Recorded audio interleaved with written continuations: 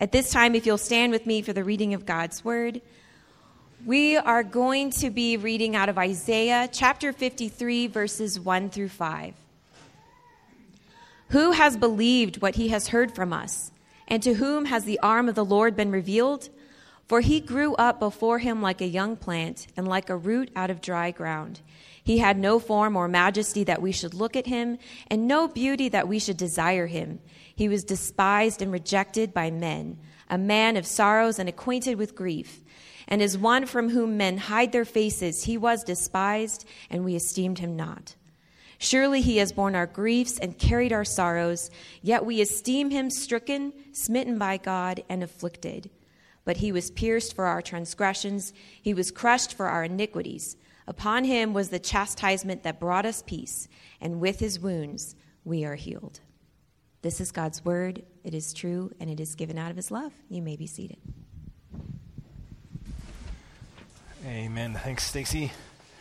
So just to tag up on that last announcement with the DC leader training, we are in full swing with our DC. So if you haven't signed up for one yet, we highly encourage you to join one of our small groups, these discipleship collectives. They're really the hub of where the care and discipleship happens in our church. And so one thing that we believe is that care needs to take place in an intentional and a focused way. And a church our size, in order for us to do that well, coming out of this pandemic and everything we've been through the last few years, we need a lot more groups than we have currently. So that's one of the reasons why that this DC leader training is an open invitation. If you feel like God might be calling you to lead a group, we don't want it to be something burdensome or challenging. We want it to be like, hey, I'm going to grab me, a co-lead, and another person. I'm going to start a DC, and we're going to disciple one another and care for one another as God's people. So the training is going to be a really helpful way of us doing that together, kind of being equipped, getting some tools to better care for and disciple one another. So that'll be coming up in the next few weeks. I'd highly encourage you to like Stacy said, read the book ahead of time and come prepared to learn how to lead a DC. So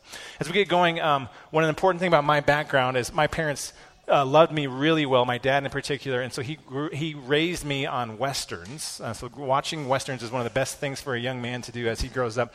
And the last great Western ever made was in 1985. It's called Silverado, with Kevin Kline and Danny Glover. Some people mistakenly think that Tombstone was the last great Western ever made, and it's an awful movie. It's terrible. So I can't believe that people are, but part of the discipleship process is we're learning what is and isn't a good Western. So, but in Silverado, Danny Glover is like classic mid-'80s Danny Glover, tough guy. And he has this awesome scene where he encounters some injustice. He encounters some unfairness. And like only Danny Glover can say, he goes, now that ain't right, and I've had enough of what ain't right. And then he loads his Henry rifle, gets on his horse, and goes and renders justice to all the bad guys like only Danny Glover can. I think the part about that scene I love so much, that phrase, that ain't right, and I've had enough of what ain't right. That's like this epic hero moment where you know the bad guys are in trouble, the good guy's coming to save the day. He's going to fight for truth and justice and all those kinds of things. And so the interesting thing about that is like that's something we identify with, right? We want our heroes to ride in on the horses and put things that are unjust or unfair to the correct order of things. But now let's think of another scenario. So all of us when we were kids, we would go to our parents at different times and we would complain about how our life was going. And the phrase we would use is, Mom, Dad, this isn't fair. Right? We would tell them, this isn't fair. And it's like every parent came with a manual that said, to that, there was only one response. If your kid whines and says, this isn't fair, what do you tell them? Life isn't fair, right? How did every parent know that that's what they're supposed to say to their kid when they come? But those two competing things are a picture of where we are as humans, right? In one sense, we want to fight for fairness. When we feel like we've been treated unfairly, we want to say, I've had enough of what ain't right, and I'm going to fight against it. At the same time, we recognize that our parents were correct, right? Life isn't fair. There's so many things in our life that we're going to encounter that feel difficult and unkind and unfair, and it feels like the scales of the world are tilted against us. And so then as Christians, how we respond when our life is not fair is a very important opportunity for us to proclaim the gospel. Okay, so what if when we encounter unfairness, what if instead of thinking, how can we fight for our rights? How can we defend ourselves? How can we put out our chests and fight for our own standing? What if instead of that, what if we saw the unfairness that we experience as individuals as an opportunity to preach the gospel? and to proclaim the goodness of who Jesus is and the character of who Jesus is and the beauty of the cross and what Jesus did for us. I think that's what we're going to see this morning, that Paul does beautifully, and that we can all learn from him how to be better disciples of Jesus as we model this same thing. So I'm going to say a word of prayer, and then we're going to study Acts together. So Heavenly Father, I thank you for your presence with us this morning. I thank you that you have loved us enough to give us your word, and that when we come to these pages, we do see that this is your word, that these words are true, and it's because you love us that you gave them to us. So I pray that as we open these pages, as we study this story, that we would see in it the beauty of your gospel and the beauty of your Son. And it's in his name we pray. Amen. Amen. So we are in Acts chapter 24. We're going to do all of Acts 24 this morning. And this is kind of a significant moment for our church. In Lord of the Rings, in the first one where Sam is walking and he's like, if I take one more step, it'll be the furthest from home I've ever been. That's kind of the moment we're at for our church this morning. This is the longest, officially this morning, this is the longest series we have ever done as a church. This is our 37th week in the book of Acts. And the reason for that is we stumbled across this quote from Erasmus. He wrote this 500 years ago. But he says, Acts provides the foundations of the newborn church through which we hope that the church in ruins will be reborn. Okay, and there's something about that concept connected with us, I think, when we realize that, the American church the last few years has been a church in ruins. There's been so many hard things that have happened, so many things that we have responded to poorly, so many ways that we have struggled and failed in many ways. And so this idea of like the church in ruins, how can it be reborn on the gospel foundation of who Jesus is? And so Acts gives us this beautiful picture of what it means to be a gospel-centered church built on the foundation of Jesus Christ himself. And so last week what we saw in Acts chapter 23 is, I think, one of the most important concepts that we can glean from this entire book of Acts. Okay, what happened is Paul was arrested. He's in prison, and then Jesus himself physically manifests in Paul's prison cell with him. He literally overshadows Paul with his presence. And what Jesus tells Paul is to take courage. It's this command. He's saying, you can take courage. And the reasons for that is because Jesus is with him. He has his presence. Jesus is sovereign. He is Lord. He's in control of all things. We see that Jesus is for him. And then also Paul is reminded that he is a citizen of heaven. And so the thing we saw last week, this really important concept, is if Jesus is with you, if Jesus is for you, and if Jesus is over you, then it's going to be okay. Okay, and one of the things that I shared last week was that our son Hudson had fallen and re-broken his arm, and it's this really powerful moment for him and I to be able to pray together about what does it mean for Jesus to be with you when life isn't going well. And we prayed that same prayer on Wednesday before we went into the doctor's office to get a follow-up x-ray, and lo and behold, in God's sovereign care, the break is not as bad as he thought it was. He only needs the brace for 3 weeks. And his little heart, his little 9-year-old heart left that doctor's office being like, man, Jesus is with me. Jesus is for me. Jesus is over me. Praise God. It's going to be okay. And at the same time, like I already shared, this last week, our friends who lost their son, they had the most amazing testimony ushering their child to the gates of heaven, because they had lived their whole life believing that Jesus is with them, Jesus is for them, and Jesus is over them.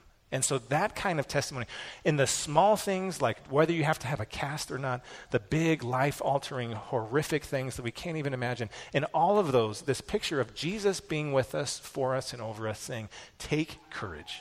You can take courage because I am with you, I am for you, and I'm over you. It's going to be okay. And so the reason that we're spending some time talking about this getting started is the rest of the book of Acts does not make sense unless we have that firmly rooted in our brains. Okay, so from here on out, Paul is going to be in prison. He's going to go from unfair situation to unfair situation, from injustice to injustice. And the whole time he maintains this courage and this posture that comes from believing that Jesus is with him, over him, and for him. So let's keep reading in Acts chapter 24 as Paul begins another season here in prison.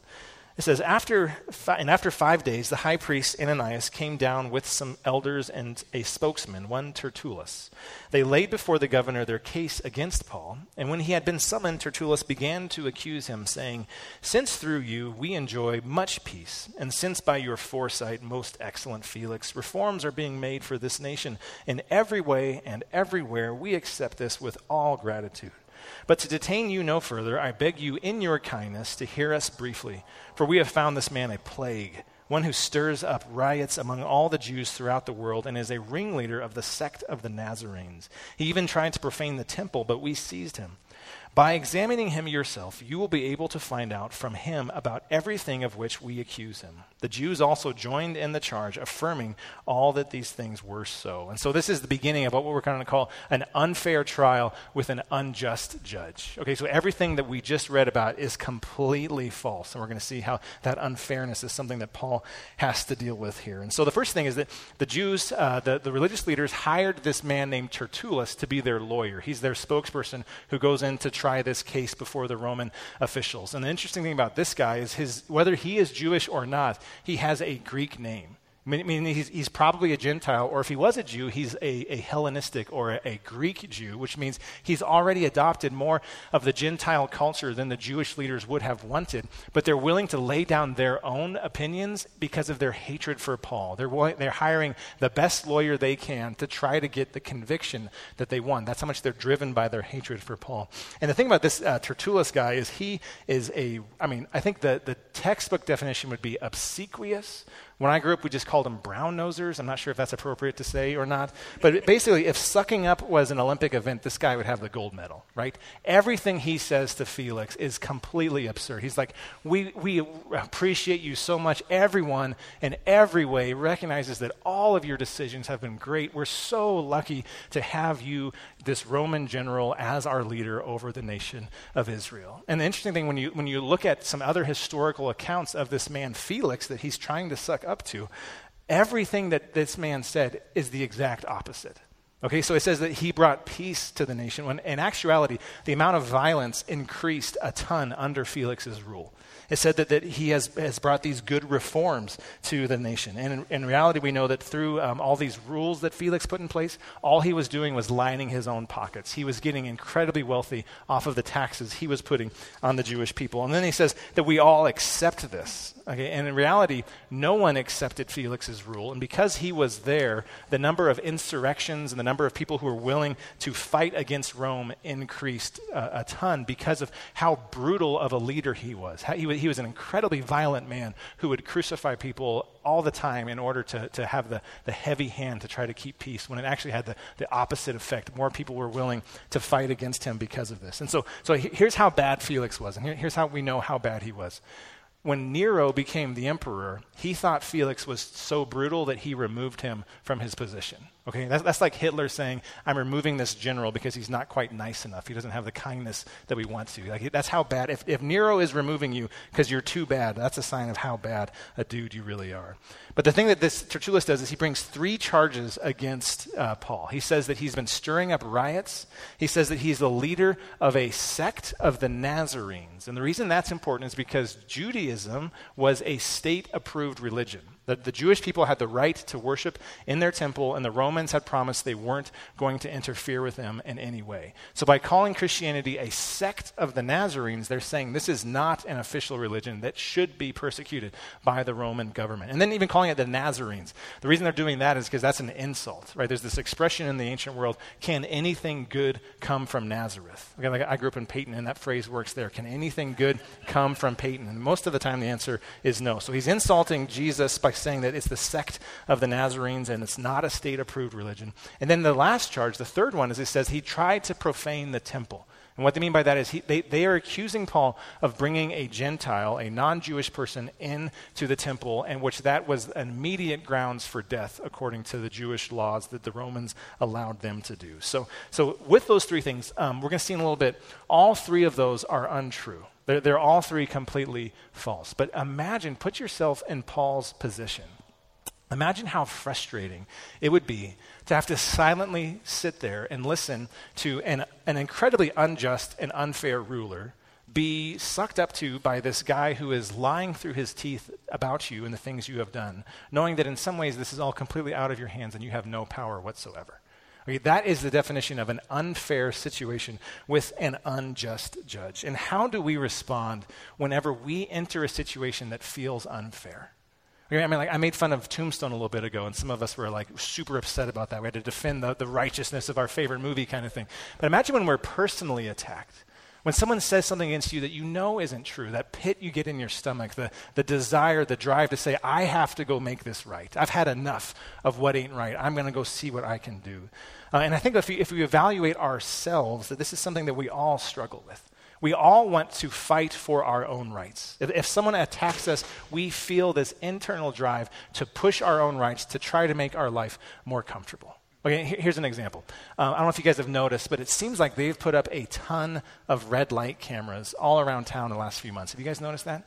And so, like, in principle, you want to say, oh, yeah, if I run a red light, I'll get the ticket. I'll be like, look, there's photographic evidence. I was in the wrong. I shouldn't have done that. That's how we want to think we'd respond. But really, when we get that ticket in the mail, because you know you're going to, but when you get that ticket, you're going to shake your fist at heaven and be like, why hast thou forsaken me, O Lord? How am I getting a ticket from a camera? How does that happen? And so when something as simple as that, like a few $100s for running a red light, we feel like we have been wronged. We feel like the world is unjust. Like I said, those scales are tipped against us, and we got to fight to see if we can get things back into order to make sure that our rights are protected. But the thing that we're going to see is when we respond in anger, you have to leave the gospel behind.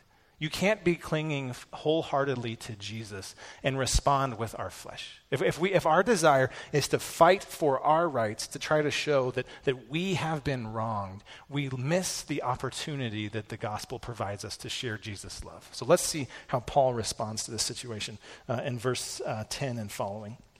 And when the governor had nodded to him to speak, Paul replied, knowing that for many years you have been a judge over this nation, I cheerfully make my defense. So he basically says, like, he's not sucking up to him like the other guy. He says, I recognize that you are the leader in charge here. I'm just stating the facts. He says, you can verify it was not more than 12 days since I went up to worship in Jerusalem, and they did not find me disputing with anyone or stirring up a crowd, either in the temple or in the synagogues or in the city. Neither can they prove to you what they now bring up against me. But this I confess to you, that according to the way which they call a sect, I worship the God of our fathers, believing everything laid down by the law and written in the prophets, having a hope in God, which these men themselves accept, that there will be a resurrection of both the just and the unjust. So I always take pains to have a clear conscience toward both God and man. Now, after several years, I came to bring alms to my nation to present offerings. And while I was doing this, they found me purified in the temple without any crowd or tumult. But some Jews from Asia, and then he kind of like pauses here. Like this sentence feels weird because it's a half sentence in Greek. He's like, there's some Jews from Asia. And then it's like he turns around and is like, where are my accusers? The people who brought this charge of him bringing a Gentile into the temple aren't even there to make the accusation. He says, they ought to be here before you and to make the accusation, should they have anything against me. Or else let these men themselves say what wrongdoing they found when I stood before the council, other than this one thing, that I cried out while standing among them, it is with respect to the resurrection of the dead that I am on trial before you this day.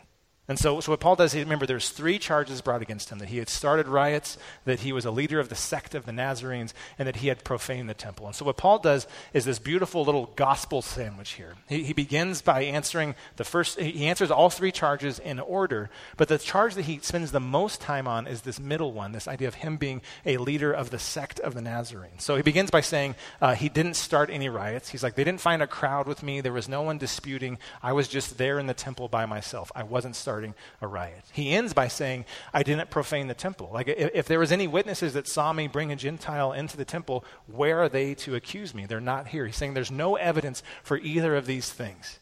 But then in the middle, I love what he does, is he says, if I am on trial for one thing, here is my confession I will gladly make. I am completely guilty of being a follower of the way.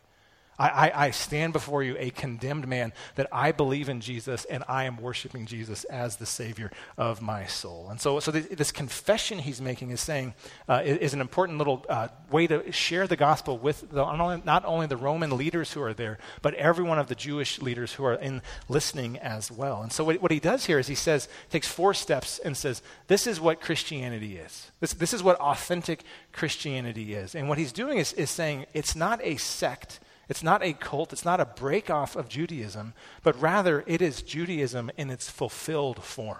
This is as God always intended for him to be worshiped. This is as it was meant to be the whole time. And so he says that he worships the God of our fathers. He's saying that the same God in the Old Testament that revealed himself to Abraham, to Moses, to David, to all the prophets, that's the same God who has shown his glory, that Paul has responded to that glory in worship, which is a reminder that when we follow Jesus, it's always a response to who he is. Okay, God's glory is the manifest, concentrated presence of his beauty and his power and his majesty and all those things. And when we encounter that, we respond by worshiping and declaring how worthy he is of our praise and our adoration and all those things. And then he says that he has a faith in what has been written, okay, the law and the prophets. He's saying that the Jesus that he serves is a fulfillment of what the Old Testament pointed to. There was a megachurch pastor a few years ago who made a lot of headlines by saying that we needed to unhitch our faith from the Old Testament, right? And what Paul is doing here is saying that's impossible to do. The Old Testament prophesies about the Jesus that we worship and we see manifest in the New Testament. You can't separate the law and the prophets from what we see in Jesus. And then he says the third thing about Christianity is that he has the same hope that everyone who loves God does, the idea of the hope in the end resurrection. But he says of the just and the unjust. It's this idea that at the end of our life, that what happens when you close your eyes in death is not the final moment. Okay, that we are all eternal beings who will either be resurrected to spend eternity with Jesus or resurrected to experience the punishment of separation from God and his presence in hell. And so what that shows us is that if you are a follower of Christ, this is such a wonderful phrase, I'm sure you've heard it before. If you are a follower of Christ, this life is as worse as it will ever get. This is as bad as you will ever have, because what waits for you in eternity in heaven is glorious. But if you are not a follower of Christ, what it means is that this life is as good as it's ever going to get. This is the best that you can hope for, because eternity apart from Jesus is not what you were created for. And then he ends by saying, in light of all of those things, I have one goal, and that's I make pains to have a clear conscience towards both God and man. He's saying if all of those things are true, if God is worthy of worship, if he has revealed himself in his word and we can know his character and his son, and if we have this hope of the end time resurrection, then in light of that, I try to live with a clean conscience. I try to live my life in a way that worships God and shows people who he is. And so what we see in this trial is an unfair situation, right? This unjust judge is ruling over these unfair accusations. And Paul spends a little bit of time pointing to the truth and saying, yes, I'm not guilty of these things. But where he really zeroes in, where he really plants his flag, is saying this is an opportunity to share the gospel. In the midst of the unfairness, there is an opportunity to share the gospel.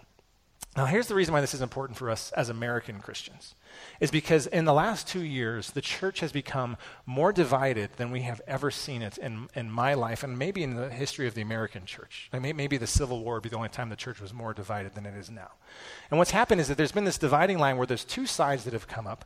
One side that is out of a desire to be accepted by culture is willing to put aside some of the truths of Scripture. And on the other side of the dividing line is people who are so committed to the truth and to winning and to power that they are willing to put aside the character of Christ in order to win political victories. Okay, and on each of those sides, there's this division where no one trusts the other side. On the one side, we're lobbing these grenades saying, oh, they're so woke, they don't know Jesus. And on the other side, we're lobbing grenades saying, oh, they're a bunch of Christian nationalists, they don't know Jesus. But on both of those things, what's happening is that we are reacting against the unfairness of our society and trying to find a way to make things better for the church. Okay, and so, but what if in reacting to the unfairness of society, the way that when we talk about love and who Jesus is, we're told we're bigots and hateful, the way when we talk about following Jesus, who's the suffering king and lays down his rights, we're told that we're being too soft and we're not willing to fight hard to win. Like when we're in the middle of those attacks, what if instead of pushing for what's fair, what if instead we use them as an opportunity to describe who Jesus is to the world? I think what's happening is if you can pursue your political agenda without the doctrine of Christ or the character of Christ, you probably have the wrong agenda. I think that Jesus has positioned us in this moment in history where we can say the gospel is the most important thing. Politics is important, society is important, but it's a lesser degree. The most important reason why we are here is to tell people about the love of Jesus. And if in a society that feels unfair, if we respond like Paul instead of responding like we have the last few years, I think we would see more opportunity to share the love of Jesus with people in our midst. And here's the reason why this is important. When we seize the opportunity to proclaim the gospel with people, that opens the door for more opportunities to proclaim the gospel with people. Let's see what happens next in this story as we wrap it up. Verse 22. But Felix, having a rather accurate knowledge of the way, put them off. So he understands what Christianity really is. And he's saying, when Lysias the tribune comes down, I will decide your case. So Lysias was the guy who arrested Paul last week, and Felix is just stalling. He doesn't want to make a ruling today, so he's just putting everyone off. It says, then he gave orders to the centurion that he should be kept in custody, but have some liberty, that none of his friends should be prevented from attending to his needs. And after some days, Felix came with his wife Drusilla, who was Jewish, and he sent for Paul and heard him speak about faith in Jesus Christ. And as he reasoned about righteousness and self-control and the coming judgment, Felix was alarmed and said, go away for the present. When I get an opportunity, I will summon you. At the same time, he hoped that money would be given to him by Paul, so he sent for him often and conversed with him. When 2 years had elapsed, Felix was succeeded by Porcius Festus, and desiring to do the Jews a favor, Felix left Paul in prison. Okay, so what Felix is doing is he's trying to not make any ruling. He knows that if there's no evidence to condemn Paul, so he knows that he can't put him in prison like the Jews want. He also knows that if he acquits Paul and lets him out of prison, that there's going to be a riot on his hands, and he's going to have to put down another insurrection. So he tries to just kick the can down the road by leaving Paul in prison, but he's trying to pacify Paul by saying, I'll let some of your friends visit you. You can be a little bit more comfortable, even though I'm leaving you locked up. Ignoring the fact that for 2 years, with no conviction and no charges that stuck, Paul has been stuck in prison. That's like the definition of an unfair situation. But what Paul does is he uses that unfair situation as another opportunity to share the gospel, because Felix and his wife Drusilla, who's Jewish, who has a little bit of a curiosity in Jesus, or at least familiar with the Old Testament, they come and Paul uses it as the opportunity to preach the gospel. So here's the interesting thing about Felix and Drusilla. We know from historians. Felix is the most unjust, unfair, brutal ruler in that area that they've ever seen. He's on his third wife now, Drusilla, and he was able to get Drusilla to leave her first husband because he hired a magician to try to entice her away from her husband in order to come marry him instead. Okay, so those are the people that Paul is preaching to, and listen to what he preaches about. He preaches about righteousness. Basically saying the way that Felix is ruling is not at all how God has designed rulers to lead.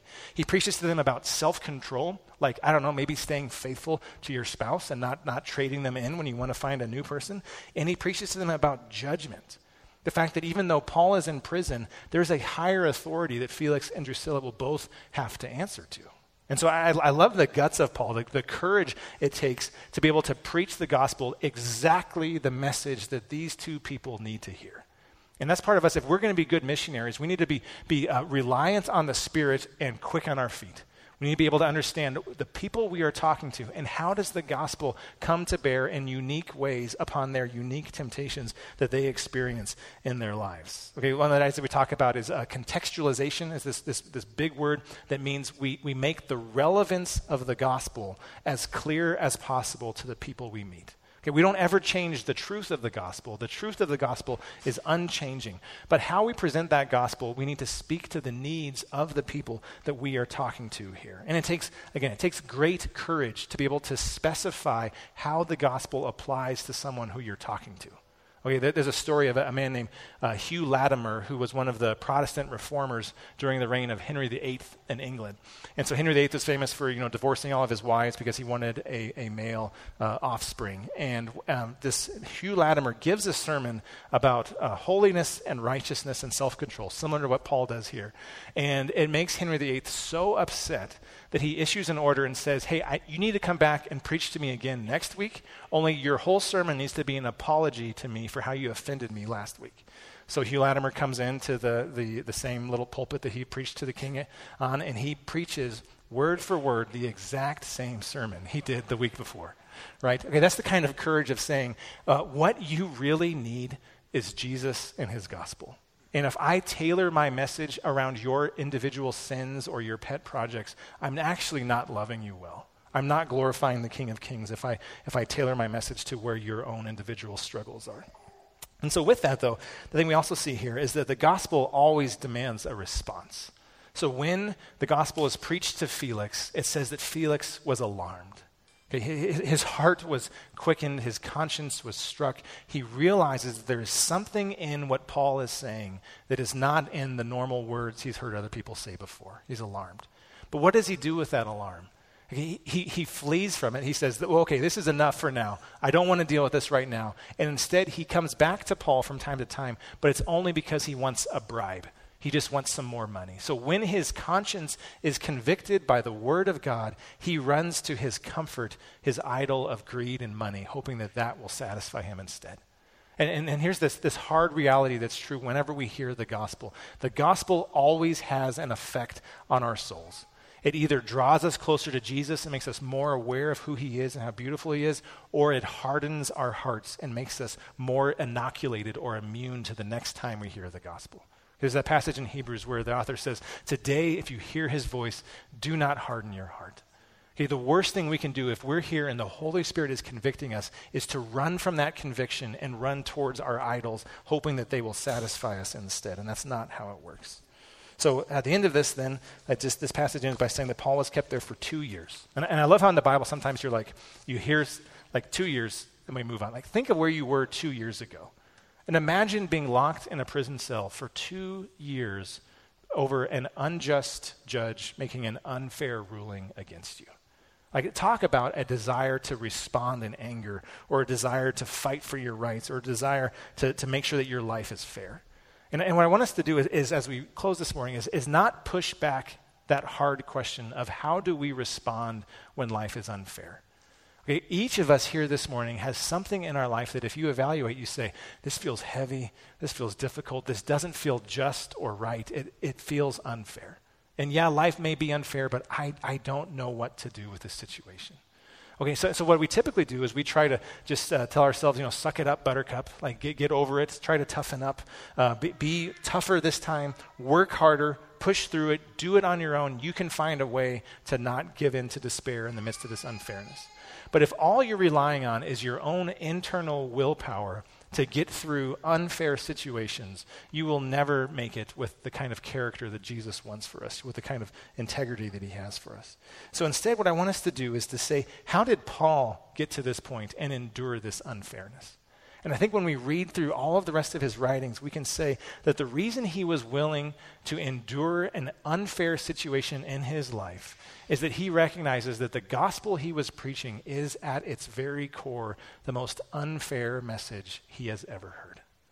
Think about it. Like, the most innocent man who ever lived, who never sinned, who committed any sins or fault in any way, took all the sins of humanity on himself and died on the cross in our place for our sins. Okay, is there anything more unjust than that? Anything more unfair than that? The idea of, like, in the gospel, we get grace and mercy. Grace is we get what we don't deserve. We get God's favor and his love and his kindness. And we get his mercy. Mercy is not getting what you do deserve. The punishment that should have been due to us was put on Jesus instead. And so what we're seeing is that the best way to push through the unfairness of life is to rest in the unfairness of the gospel. The best way to push through the unfairness of life is to rest in the unfairness of the gospel. Here are the words of Peter in 1 Peter chapter 2. He says, "For this is a gracious thing. When mindful of God, one endures sorrows while suffering unjustly." Think about that. He's saying when your life is unfair, that is a chance for you to experience the grace of God in a deeper way. For what credit is it if when you sin, you are beaten for it, you endure?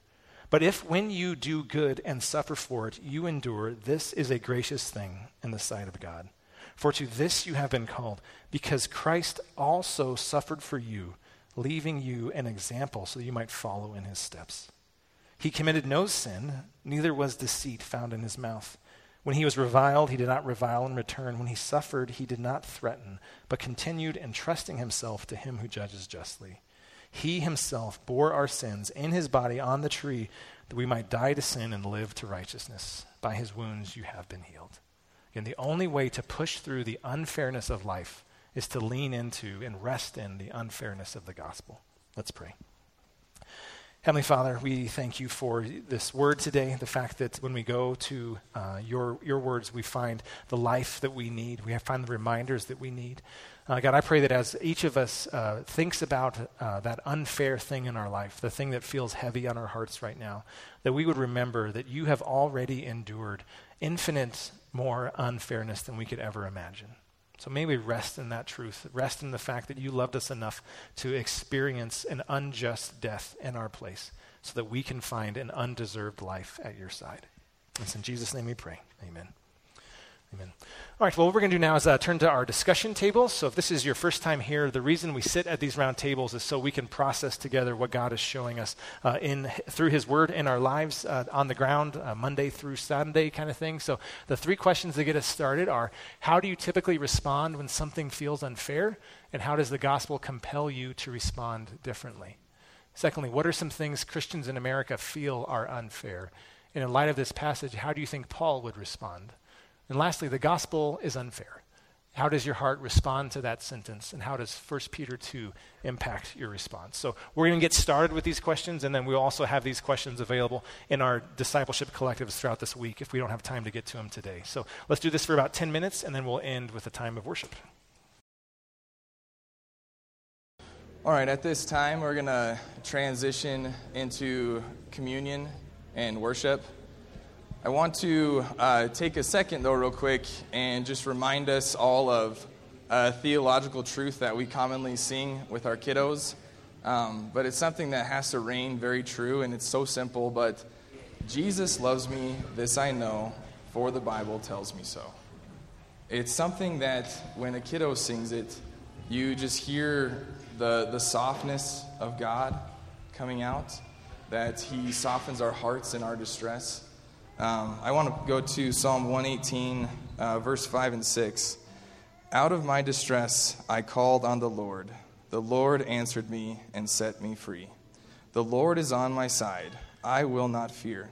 What can man do to me? We know that Paul, in his distress, was way more concerned with what the gospel was doing in these other people's lives. He totally put his own security, safety, intentions, citizenship of Rome, all of that jazz behind himself so that he had an opportunity to love Felix and whoever else was around him well by presenting the gospel. If you have been sinned against and sinned this week. But we have a Savior who is so personal that would have went to the cross solely because he loved you individually. It is not this massive group effort where we can think that Jesus is saving all of us at once. Yet he is, but he also is saving you individually. So lean into the distress that you're feeling, or the sin that you've been sinned against, or the sin that you have caused to someone else. Resting in the assurance that Jesus Christ covers a multitude of sins, that he went to the cross for every single one of those, that he bears every single one of those in your stead. It is not you that is waning on the cross, waiting for that recompense to come through against you. Jesus has already paid that price. So we can go to the cross, we can go to communion with boldness, knowing that Jesus loves us, that he saves us, and that work is finished, and his love continues on forever. Here at Missio Dei, we practice open communion, so if you are not a member here, but you do believe that Jesus Christ died on the cross, saved you, and has risen, please come to the table during the next couple songs. We'll be worshiping to take communion together. If you have not put your faith in Jesus Christ yet, then we ask you to abstain, and my wife and I will probably be over here near the coffee, and we would love to have a conversation with you and pray with you over that, just so we can talk about what this means to be fully assured that if God is for us, what can man do against us? So I'm going to pray real quick, and then we'll go into Psalm. Heavenly Father, we know you love us, and we are so thankful that you chose to come to earth, taking the form of man, weighting all of the sin, dying on the cross, dying and rising again, Father. We trust that you have the good intentions for us, that we can be here on earth, Father, that you have prepared good works for us so that we can rest in the assurance that though we are sojourners, we are only here for a very short little time, Father, that we can rest in our eternity, and our eternity is in you, Father, that we can worship you and praise you as we do that now, Father. So let us go to the table and let us sing and remember what Jesus has done once for our sin, yet loves us for eternity.